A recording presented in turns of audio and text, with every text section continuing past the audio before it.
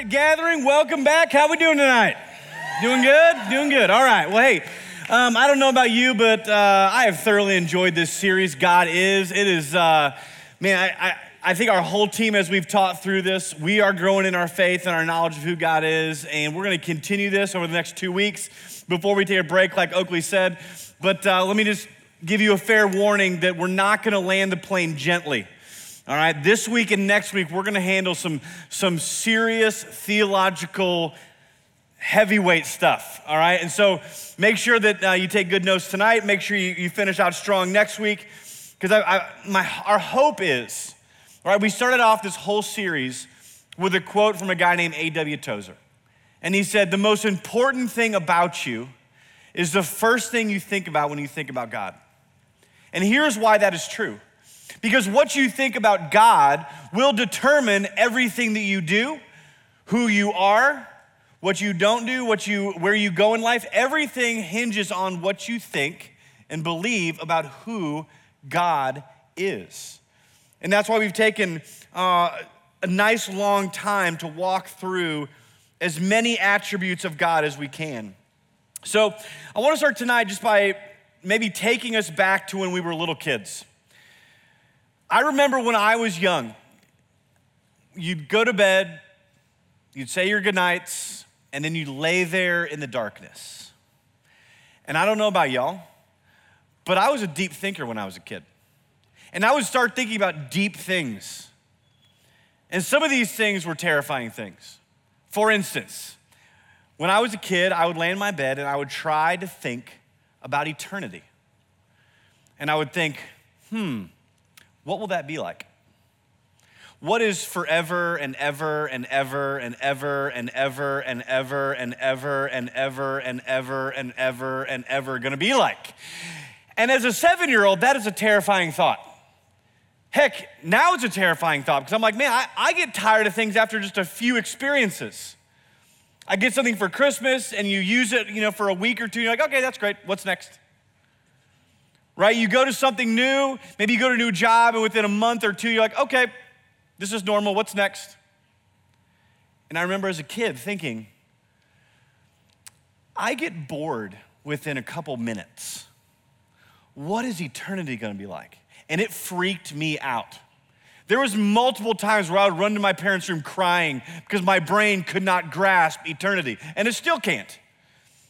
Or maybe it's not your childhood, but maybe it's more recently as you scroll through social media and you see these videos that people put up called, How Big is the Universe? And it starts with a little tiny star, and then it goes to Mercury, and then Earth, and then Saturn, and then the sun, and then Alpha Centauri, and then, and all of a sudden you realize, oh my Lord, this place is big. And you start realizing how small we actually are. I don't know about you, but that freaks me out. Those videos are like, oh man, this is so cool. And then you start thinking about how small we are compared to the size of the universe, and it starts to freak you out. Freaks me out. To this day, I watch those videos and I'm like, man, that's really cool, and that's terrifying. Because that's all that we know about, let alone what we don't know about.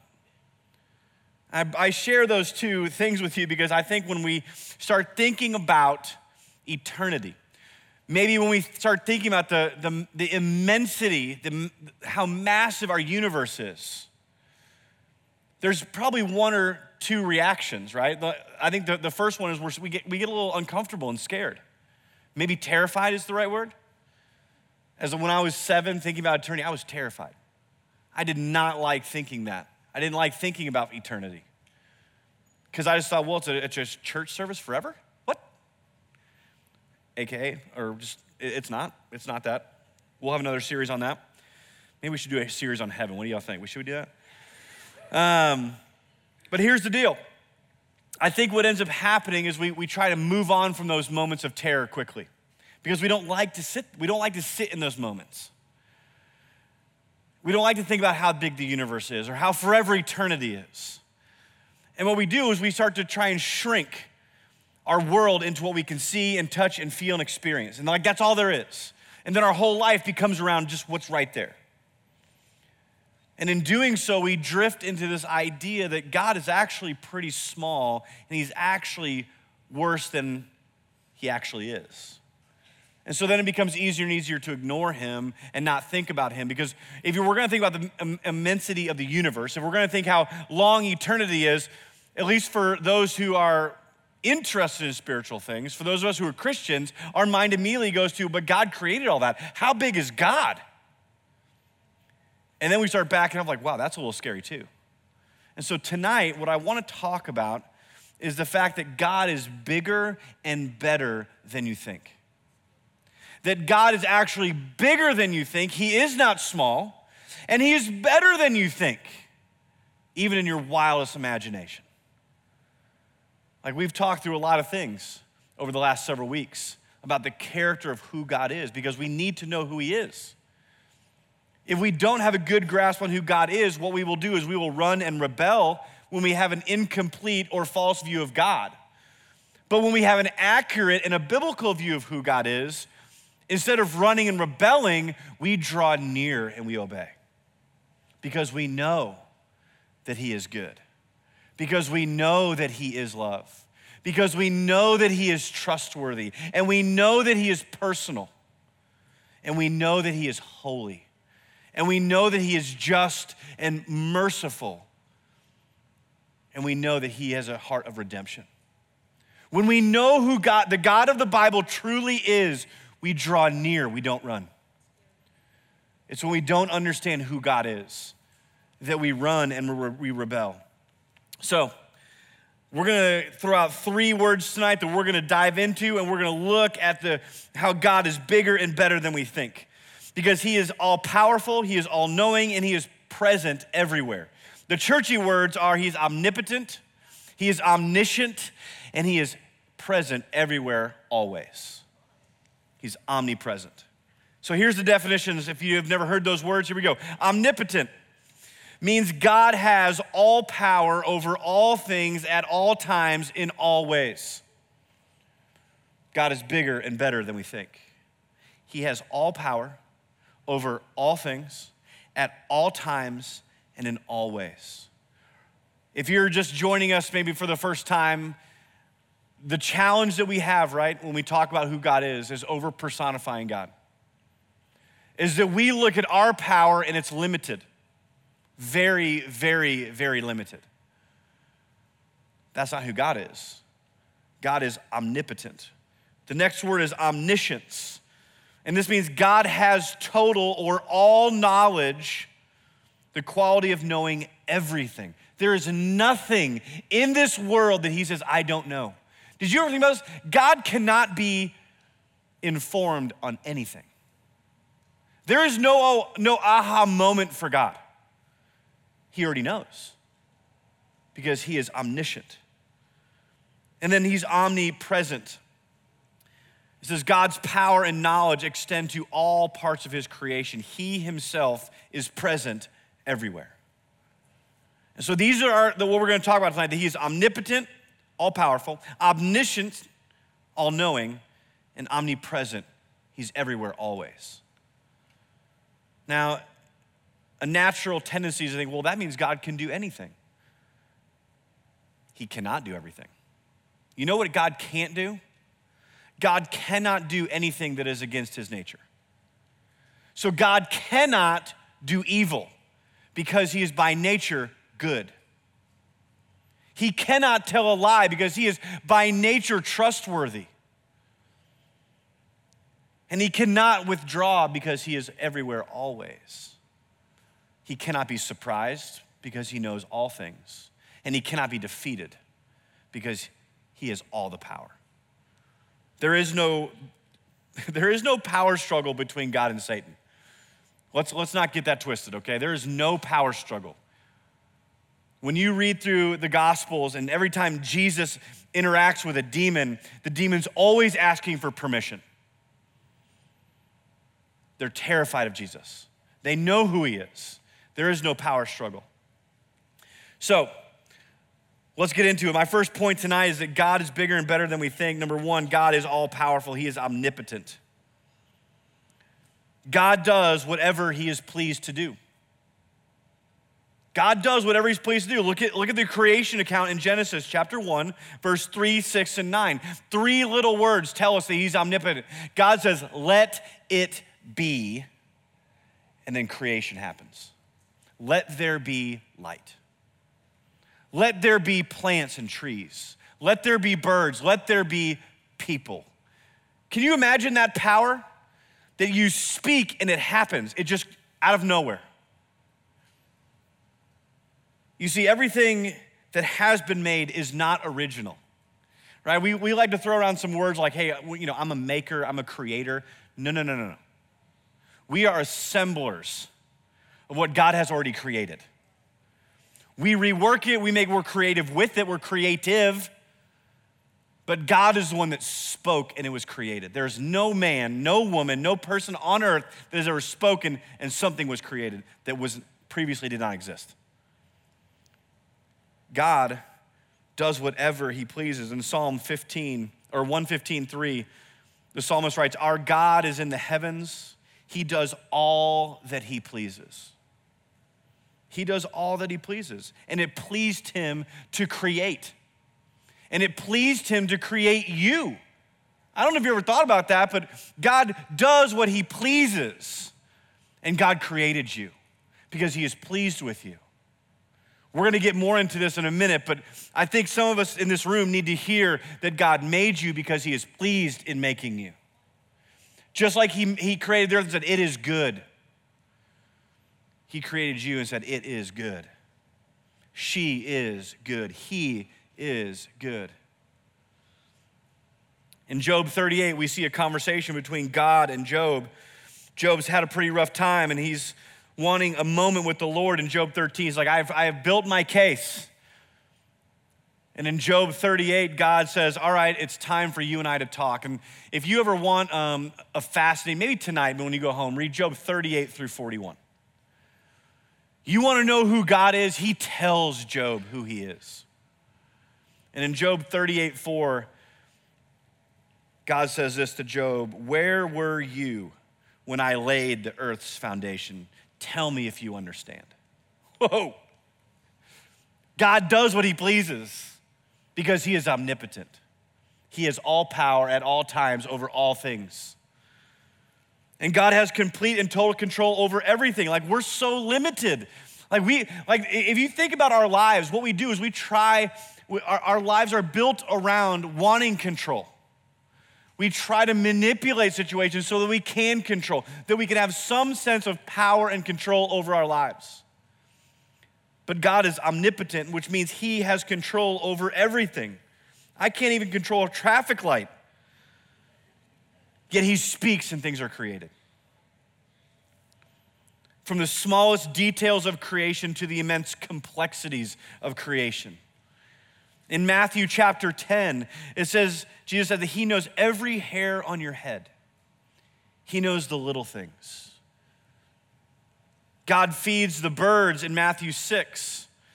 Jesus says, how much more does he take care of you? You see, God has the power to take care of the birds, and he has the power to take care of you.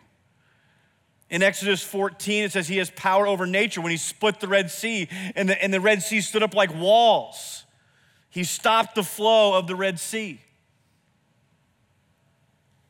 In Mark 14, you see him calm a storm. In Mark 4, you see him walk on water. He has power over sickness over and over and over in the Gospels. He has power over death. You see in John 11 where he raises his friend Lazarus from the dead. And then in Mark 16, we celebrated this past weekend at Easter that God rose Jesus from the dead. He defeated death. He has power over death. He has power over sickness. He has power over nature. He has power over your situations too. Proverbs 16:33 says there is no coincidence. God's always involved. Romans 8:28 says, hey, I can do all things. I can work out all things for the good of those who are called according to his purpose. In Job 42, Job says the plans of the Lord cannot be thwarted. He has power over demons, like I said before. Every time you see Jesus interact with a demon, they're terrified and they ask for permission. And they do what he says. And then in Revelation, chapter 20, we see in the end of the day, when Judge Jesus comes, he will throw Satan and his demons into the lake of fire. He has power over Satan and his demons. And then in Colossians 1, we see this amazing poem about how God has the power to create from nothing and then hold all of those things together. I don't know about you, but I have never made the sun rise. I have never fed birds just by making grass and flowers grow. You see, God's power is over all things at all times in every situation. God is omnipotent. And now let's go back to those situations because he is also powerful enough to use our situations and even use sinful actions for his purposes. Think about the power in that God doesn't just say, well, I can only do what I want to do if everything goes according to plan. That's how we think. We can't over-personify who God is. You see, God takes even the worst things, the most unfortunate things that happen in our life, and he's like, I can use it. I'll turn it for my purposes. In Genesis chapter 50, the famous story about Joseph. At the very end, right, Joseph's brothers sell him into slavery. Joseph goes to prison for years as an innocent man. He is forgotten, and then he is raised up in Egypt to become number 2 in charge in a foreign country. And his brothers and family are starving in Israel. And they come to Egypt to be saved. And this is what Joseph says. In Genesis 50, verse 20, it says, "You, my brothers, intended to harm me, but God intended it for good, to accomplish what is now being done, the saving of many lives." You see, even the evil behavior, the wickedness of his brothers, God used to save an entire nation of people. Romans 8:28, which I read earlier, and we know that in all things, not some things, all things God works for the good of those who love him and who are called according to his purpose. God has power over all things. You see, what we get caught up in is in just a moment. We get caught up in the moments that are uncomfortable, and there are situations that we don't want, or that's not the way we would have written it, and we start to believe that God is smaller than he is and worse than he is because our situation is worse than it is, right? We start to believe these things. That's why it's important to come back to God's word constantly and be reminded of who God is. I give you numerous examples in my life of how life has not gone according to plan. Things have happened to me that I shook my fist at God and said, how could you? How dare you? Why would you let this happen? But in every single situation, not in the moment, but afterwards looking back, that's one of the blessings of getting older, okay? I look forward to this. You can look back and see God's faithfulness. When you're young, there's not much to look back on.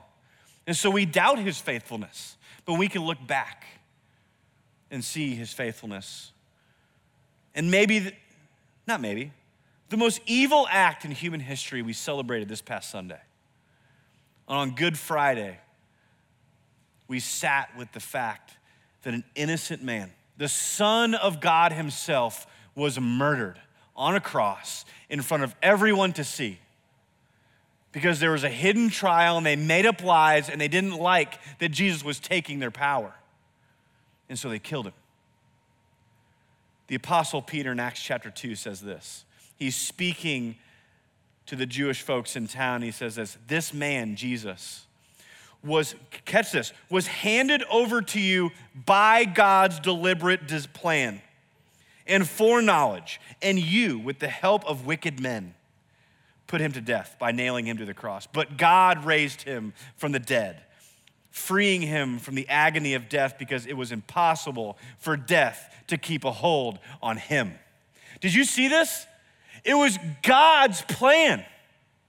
And he used wicked people to bring it about. And it was God who raised him from the dead. I love this because it was impossible for death to keep its hold on him. You see, God is powerful. He is omnipotent. And he will use the good, the bad, and the ugly to do what he pleases. And it was his pleasure. It pleased him to save and redeem you. Just like Oakley talked about last week, he does what he pleases. And it pleased him to redeem you. So God's power is bigger and better than we think because his omnipotence is who he is. Because he is holy and good and just, right? His power is holy. It's a different kind of power. The power we use in this world is only to control, to manipulate, take advantage of. God's power is other power, is holy. And his power is good. And it is for your good. And God's power is justice. That one day he will bring justice and he has the ability to do so. In fact, Proverbs 29:2 says this, when the godly are in authority, the people rejoice. But when the wicked are in power, they groan. So let's rejoice that a good God who is omnipotent and powerful is in charge. That he is good and he is loving and he is kind and he is gentle. That's who he is, and he is in charge. So we can rejoice. Some of y'all have a boss that you're like, they are not kind. And you don't rejoice, you groan. But then a new boss comes in and you're like, oh my goodness, thank you. Oh, whoo. The God of the universe is good and kind and gentle and merciful. And he is in charge. It's a good power, but not a blind power. Everything God does has an intelligent purpose and goal. And this brings me to my second point, that God is all-knowing. He is omniscient. God is all-knowing. He knows everything. He is omniscient. The prophet Isaiah says it this way in chapter 40, verse 13. Who can fathom the Spirit of the Lord? Or instruct the Lord as his counselor? Whom did the Lord consult to enlighten him? And who taught him the right way? Who was it that taught him knowledge or showed him the path of understanding? Don't you love a good rhetorical question? Isaiah knows nobody. Nobody counsels God. No one enlightens him. No one updates him on the latest news. He knows it all. He knows it all. He knows everything, and too often we settle for Google instead of going to God, who actually knows what we want and what we need. He knows you. He knows you intimately. He knows every tear that you cry, every time you worry. He knows every fear that you have. He knows it fully. In Matthew 6:8, Jesus himself says, do not be like them, the Pharisees that pray just to be seen, for your Father knows what you need before you ask. He knows what you need. Like when I was a kid, my kids do this now, but when I was a kid, I would update God, okay, God, here's what happened today. As if he didn't know. As if he was unaware, as if he was busy or taking a nap. No, he knows. He knows it all. He's omniscient. And he knows us. And he still invites us in to bring our prayers before him because he cares for us. It's a relationship thing. It doesn't mean don't pray. It means he already knows, so we can bring it all. He already knows. We don't have to do the fancy words or say it right. He already knows. And so we can come to him with confidence because he cares for you. God's knowledge is a precious gift to God's people. In Psalm 139, there's an entire psalm that talks about the omniscience of God and how deeply God knows us wherever we are. And I'll be honest, to the evil and the wicked of this world, Psalm 139 should terrify them. For those who are apart from Christ, those who are not followers of Jesus, who are gonna come before the Lord all by themselves one day without Jesus, Psalm 139 should strike fear into the heart of every person. But for the psalmist and for those who are submitted to God and following him, the knowledge of God is a wonderful and good and comfort to our souls. Let's read. Psalm 139, verse 1. You have searched me, Lord. You know me. You know when I sit and when I rise. You perceive all my thoughts from afar. You discern my going out and my lying down. You are familiar with all of my ways. Whew. Before a word is on my tongue, you, Lord, know it completely. You hem, it means so you sew me in behind and before me. You lay your hand upon me. Such knowledge is too wonderful for me, too lofty for me to attain. God's knowledge is, yes, it is universal. He knows all things, but God's knowledge is also very personal. That's what Oakley talked about several weeks ago, that God is a personal God, and Psalm 139 shows us just that. God's knowledge is unfathomable to us, but it is a wonderful thing. Can I be honest with you? Like, when I think about this idea of God knowing me so personally, and as the psalmist says in verse 6, such knowledge is too wonderful for me, is too lofty for me to attain. I can't fathom your knowledge, God. That brings me a lot of comfort. And here's why. I do not want a God that I can understand fully. I don't. Because a God that I can understand completely is not a God worthy of worship. And so the mysteries around God actually bring me great comfort that he is bigger and better than I think. But we want him to explain himself to us. We want him to tell us, why did you do these things? Read Job 38 through 41. Let's continue, verse 7. The psalmist says, where can I go from your spirit? Where can I flee from your presence? If I go up to the heavens, you're there. If I make my bed in the depths, you are there. If I rise on the wings of the dawn, if I settle on the far side of the sea, even there your hand will guide me. Your right hand will hold me fast. If I say, surely the darkness will hide me and the light become night around me, even the darkness will not be dark to you. The night will shine like the day, for darkness is as light to you. You see, God's knowledge of us pursues us wherever we go. We cannot run to where he does not know where we are. We cannot hide where he does not see. Right? Even if we don't want to be known by him, we are known by him. And again, this is where I take a lot of, that can be a scary thought, right? That someone fully knows you, every thought, every intention, every action. But God is good, and he is love, and he is just and merciful. And so we can have comfort in knowing that God is not like Zeus, who would just strike down the enemies with a bolt of lightning, right? Verse 13, he gets even more intimate with God's knowledge. For you created my inmost being. You knit me together in my mother's womb. I praise you because I am fearfully and wonderfully made. Your works are wonderful. I know that full well. My frame was not hidden from you when I was made in the secret place. When I was woven together in the depths of the earth, your eyes saw my unformed body. All the days ordained for me were written in your book before one of them came to be. How precious to me are your thoughts, God. How vast is the sum of them. You see, God knew us, and he knew you before you were born, while you were being formed, and he knows every day after. There is not one part of you that he does not know.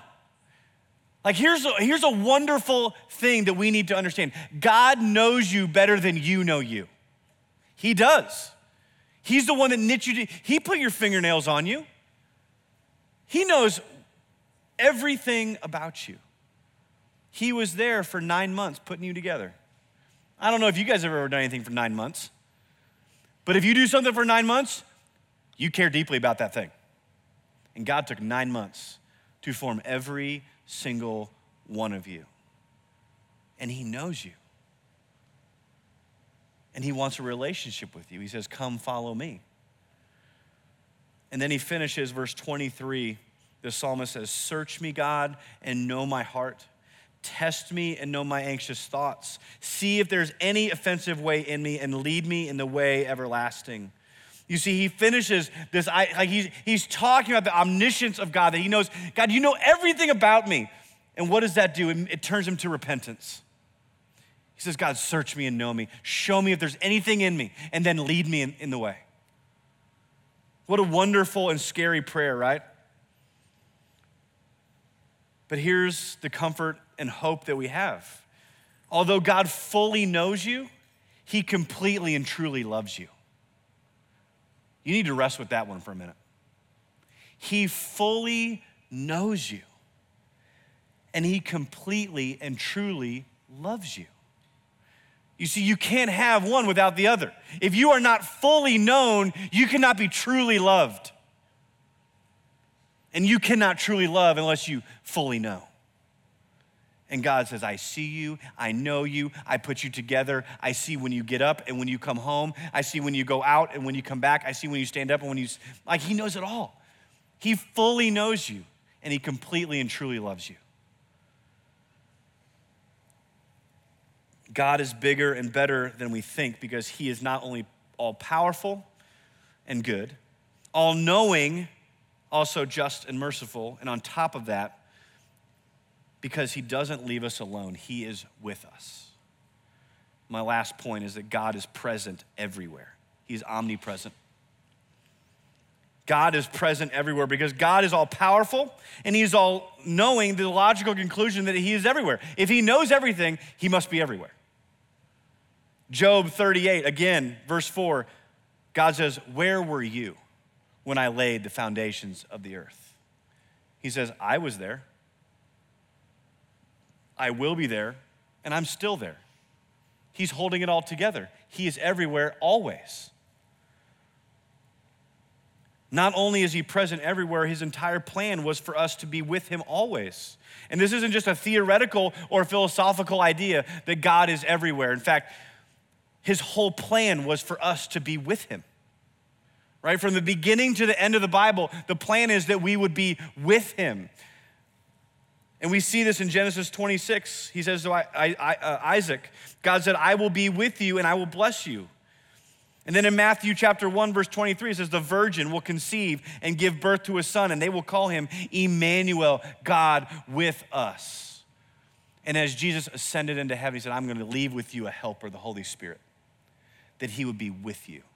And so whether it's a theoretical, like God is everywhere all the time, or just understanding practically he is with you. As a believer, he is with you.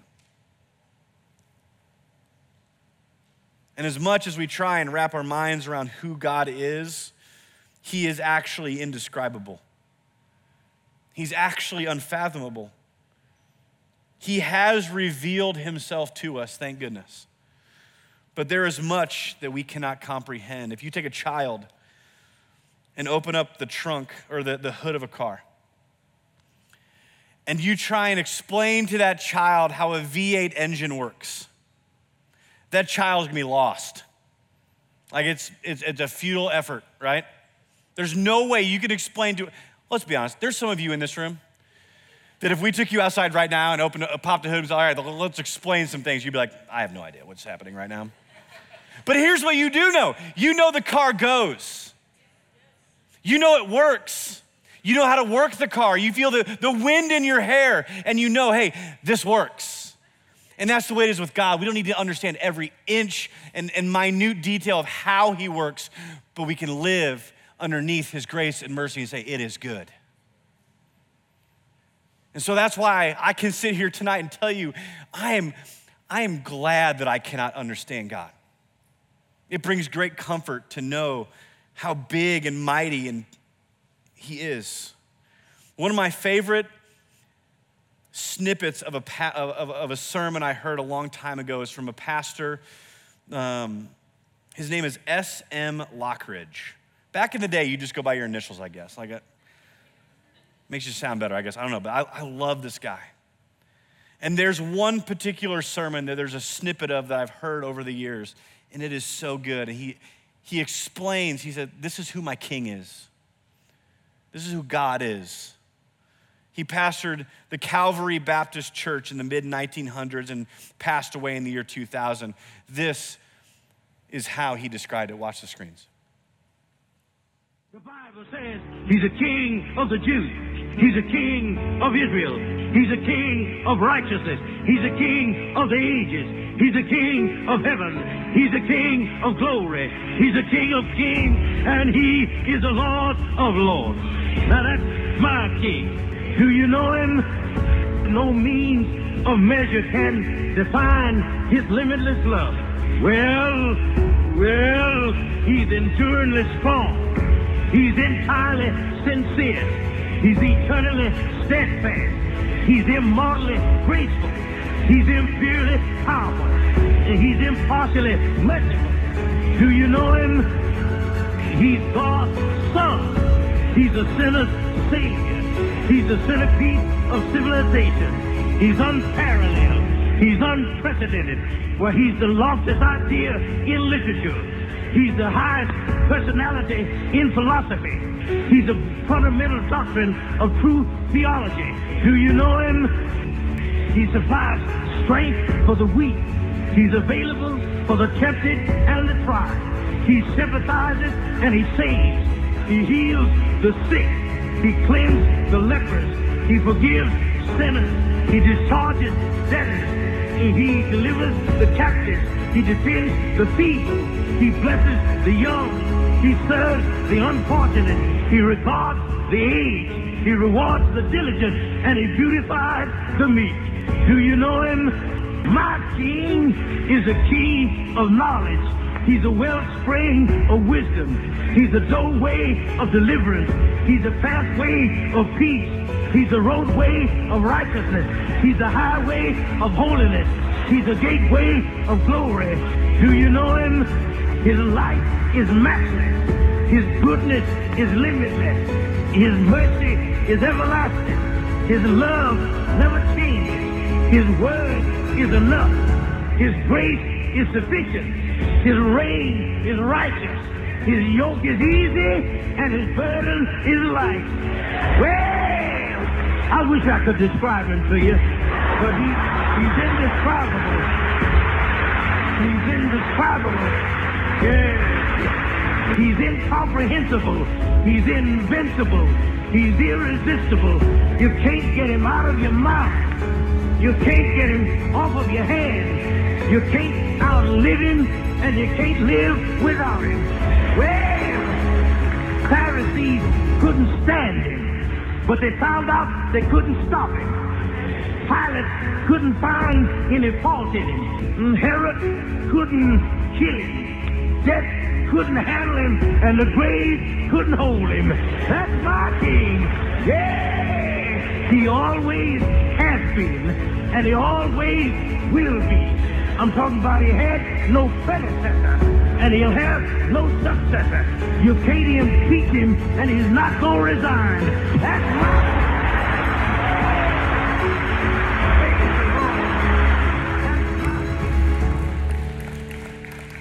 That's my king. God is bigger and better than we think.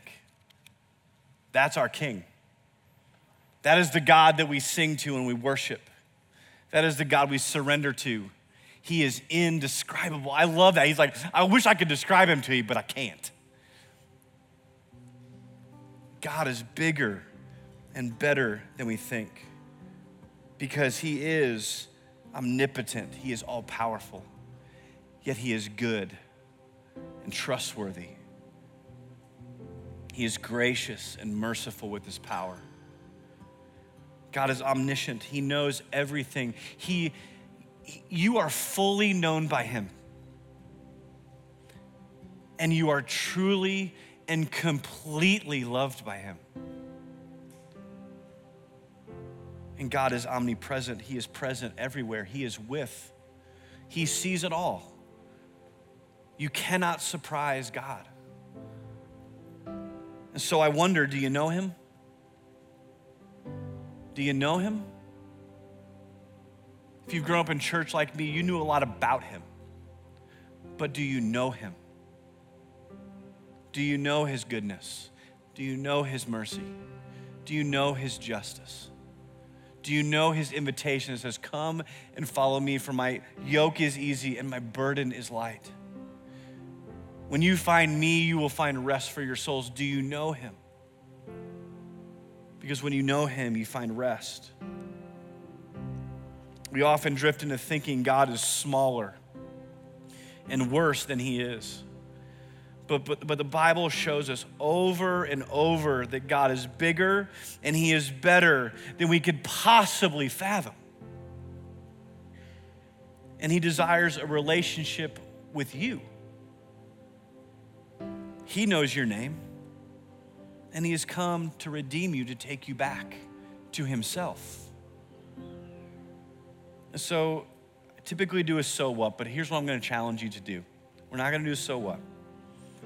But as you lay in your bed tonight, I want you to think about eternity. I want you to think about the immensity of God and that he made it all. And he knows you personally. Instead of being terrified, thank him. Send a prayer of gratitude saying, God, thank you for being bigger and better than I could possibly fathom. And thank you that you have made a way, that God, you have used your power and you have used your omniscience and you have used your omnipresence, not to shame and not to punish, but to set us free. You see, our world uses power to hurt people and to control people. God uses his power and his knowledge to free you from the sin that has caught you. And he says, come, I'll make a way. I will give my son Jesus for you, to forgive you and to cover your sin, so that one day when you do stand before him, you will not be standing alone. You'll be standing with Jesus. And Jesus will say, I've got this one. I've got this one. God uses his power to redeem. And so I just want to finish, and we're going to leave this on the screens as we go into our 120 seconds, as we just sit and maybe pray and think about what we've talked about tonight. Just want to finish with this. Do you know him? Do you know him? Ask him. Plead with him, God, help me to know you. Show yourself to me. Reveal yourself to me. We'll leave these up for about 2 minutes, 120 seconds, and then we'll finish up the evening with one more song. Let's pray. God, thank you. God, thank you that you are bigger than we think. Thank you that you are better than we can possibly fathom. That your goodness and your grace go before you. And God, thank you that you know us. You know everything about us. Therefore, you've proven your love for us. When we were yet sinners, you sent your son to die for us. That you've made a way, that you've used your power for our benefit.